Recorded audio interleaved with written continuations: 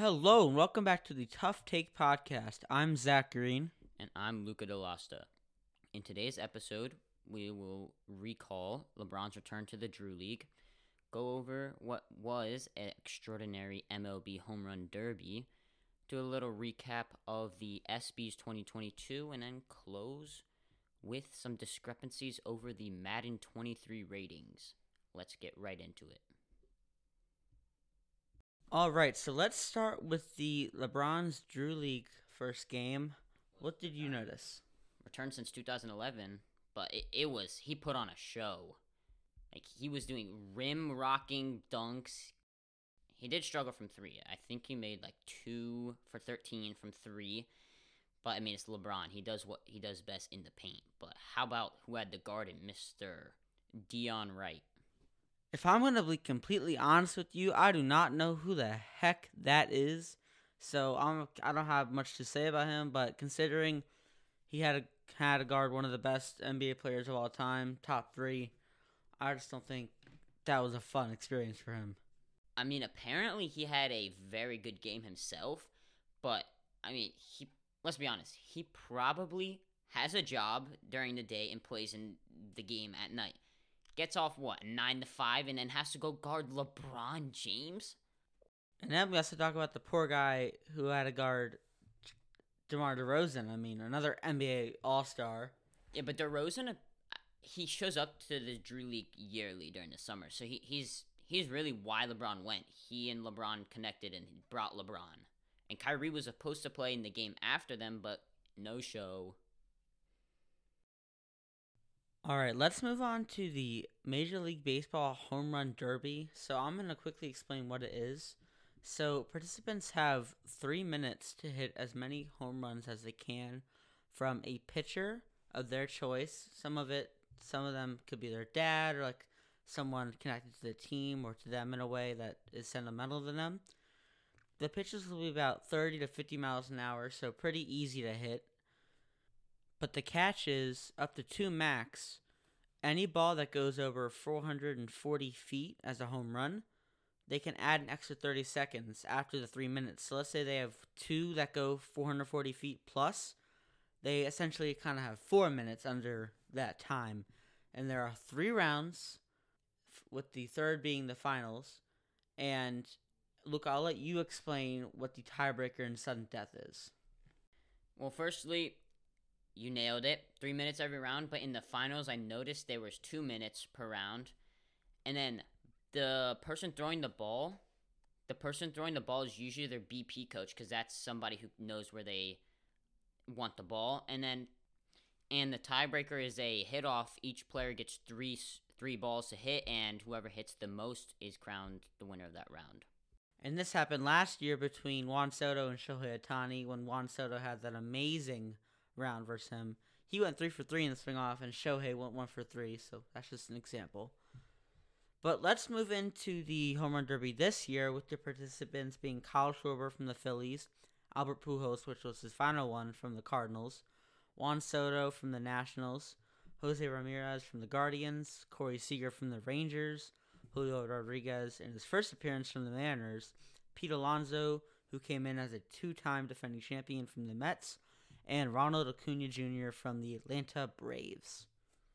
Bunch of power right there, especially Pete Alonso, who, as you said, won back-to-back, going for his 3rd straight, which would be the first player to win 3 straight.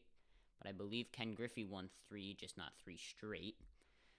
But Soto, obviously, we can talk about. He won the Derby. But Julio Rodriguez, through 2 rounds, I believe he hit 31 and 32 home runs. 63 home runs through 2 rounds. That's incredible. It was his first ever. So what should we expect from Julio Rodriguez the rest of the season? I think we should expect a lot of home runs. And if you want to look forward to the next Home Run Derby, it is in Seattle, so that'll be pretty cool to watch. But one thing that I mentioned, or didn't mention, but kind of looked at as in the game, Juan Soto's pitcher was not the most consistent in the final round at the most. He, after Juan Soto's break, which you can call in the middle whenever you want, he threw 2 ground balls. So I mean, Juan Soto wasn't the best in the first rounds, but he had to put some disadvantages there. And then also hitting on Juan Soto, it's kind of like the question last year is coming into the All-Star break, he was not batting well. He was batting around 250, I believe, but after he was batting 350. Could that be the same case we see this year where he's batting under 300, closer to 250, but after the All-Star break, he goes on a rampage and just goes crazy? If you want to talk about Juan Soto, I mean, where's he going to go after this year? Exactly. Who knows where he's going to be hitting this possible 350? It will not be in a Nationals uniform, most likely. And he just turned down a 15-year, $440 million contract, which the Nationals, that was the second contract they offered after coming up from, I think, a 12-year deal. They just tried to secure him for the long run, which is respectable, but now they're looking for a trade, and most likely they will get a lot of prospects out of Juan Soto just to build their farm system, which they've already started a little, but it's not the best farm system.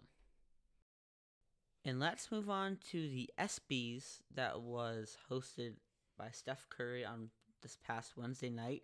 And to start off, he had some very funny jokes, including dissing Grant Williams, who is a Boston Celtics player, about him not being able to touch his ring, which was pretty funny.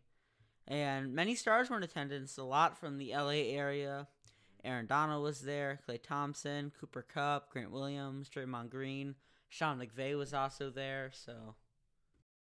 Well, let's get into a few of the awards, starting with one of the most prestigious awards. The Pat Tillman Award for Service was won by Gretchen Evans, 27 years of service as a military commander general.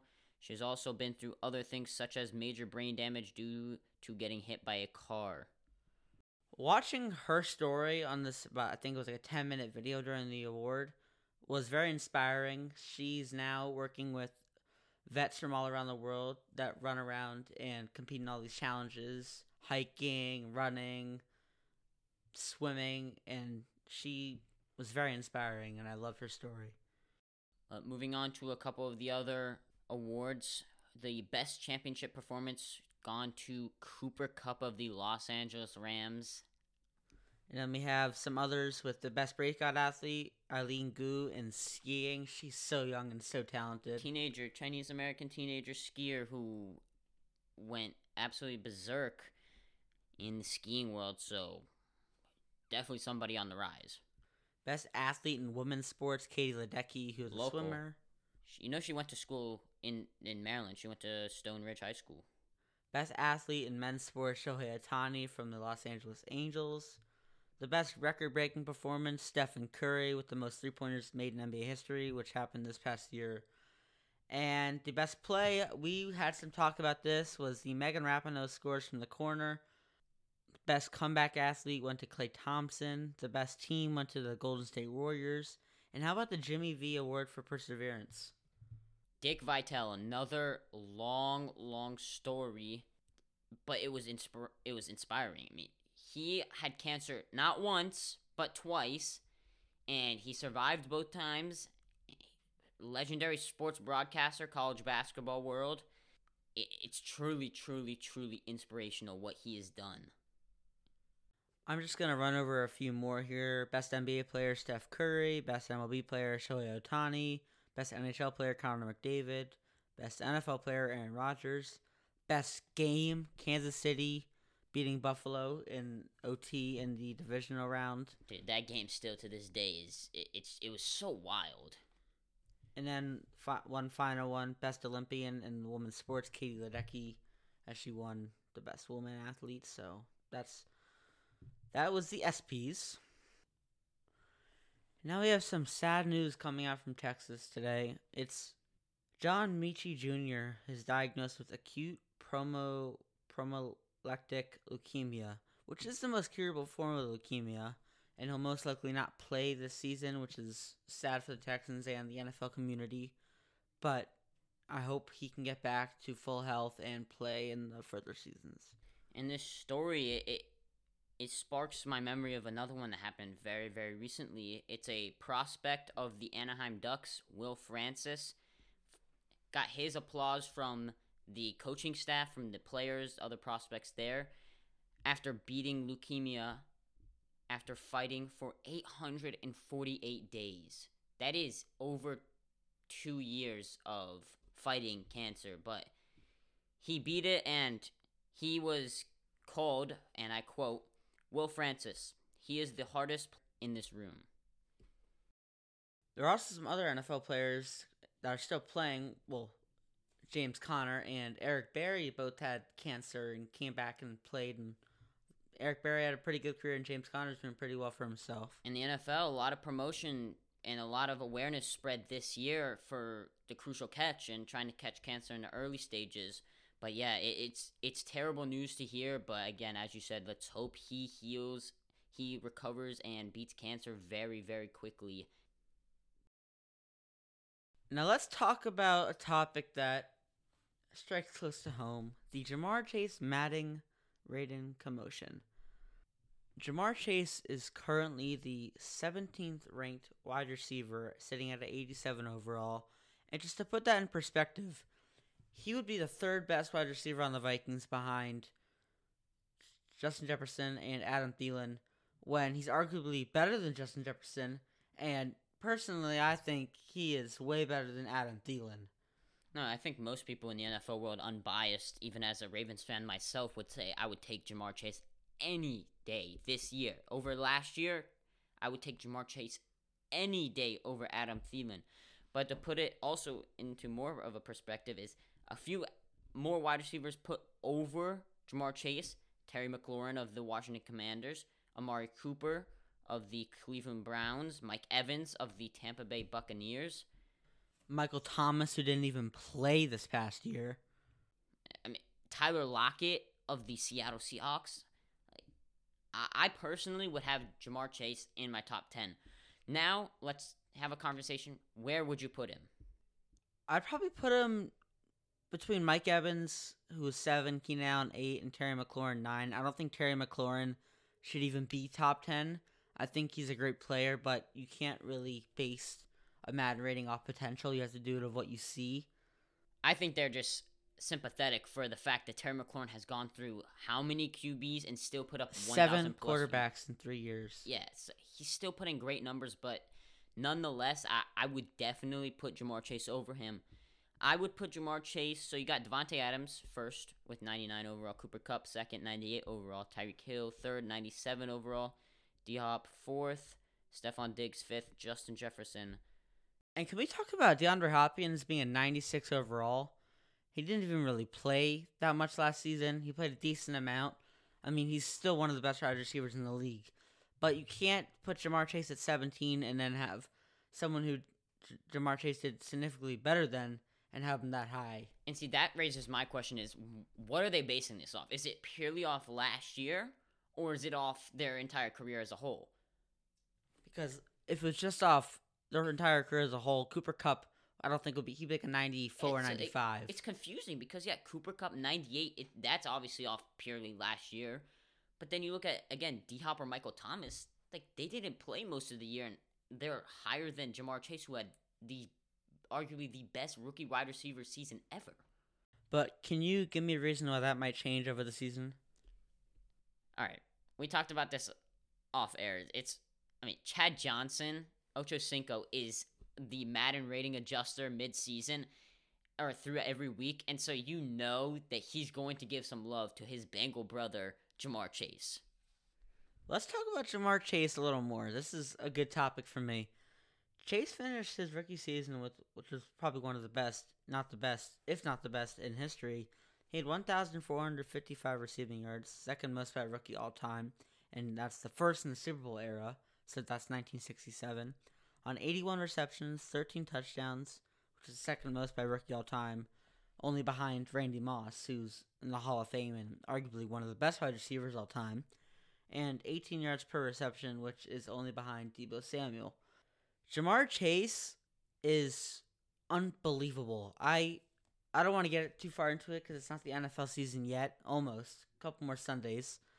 But Ja'Marr Chase is absolutely a freaking monster.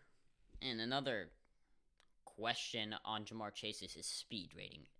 We saw that man absolutely torch defenders. Just pure speed streaks right by defenders.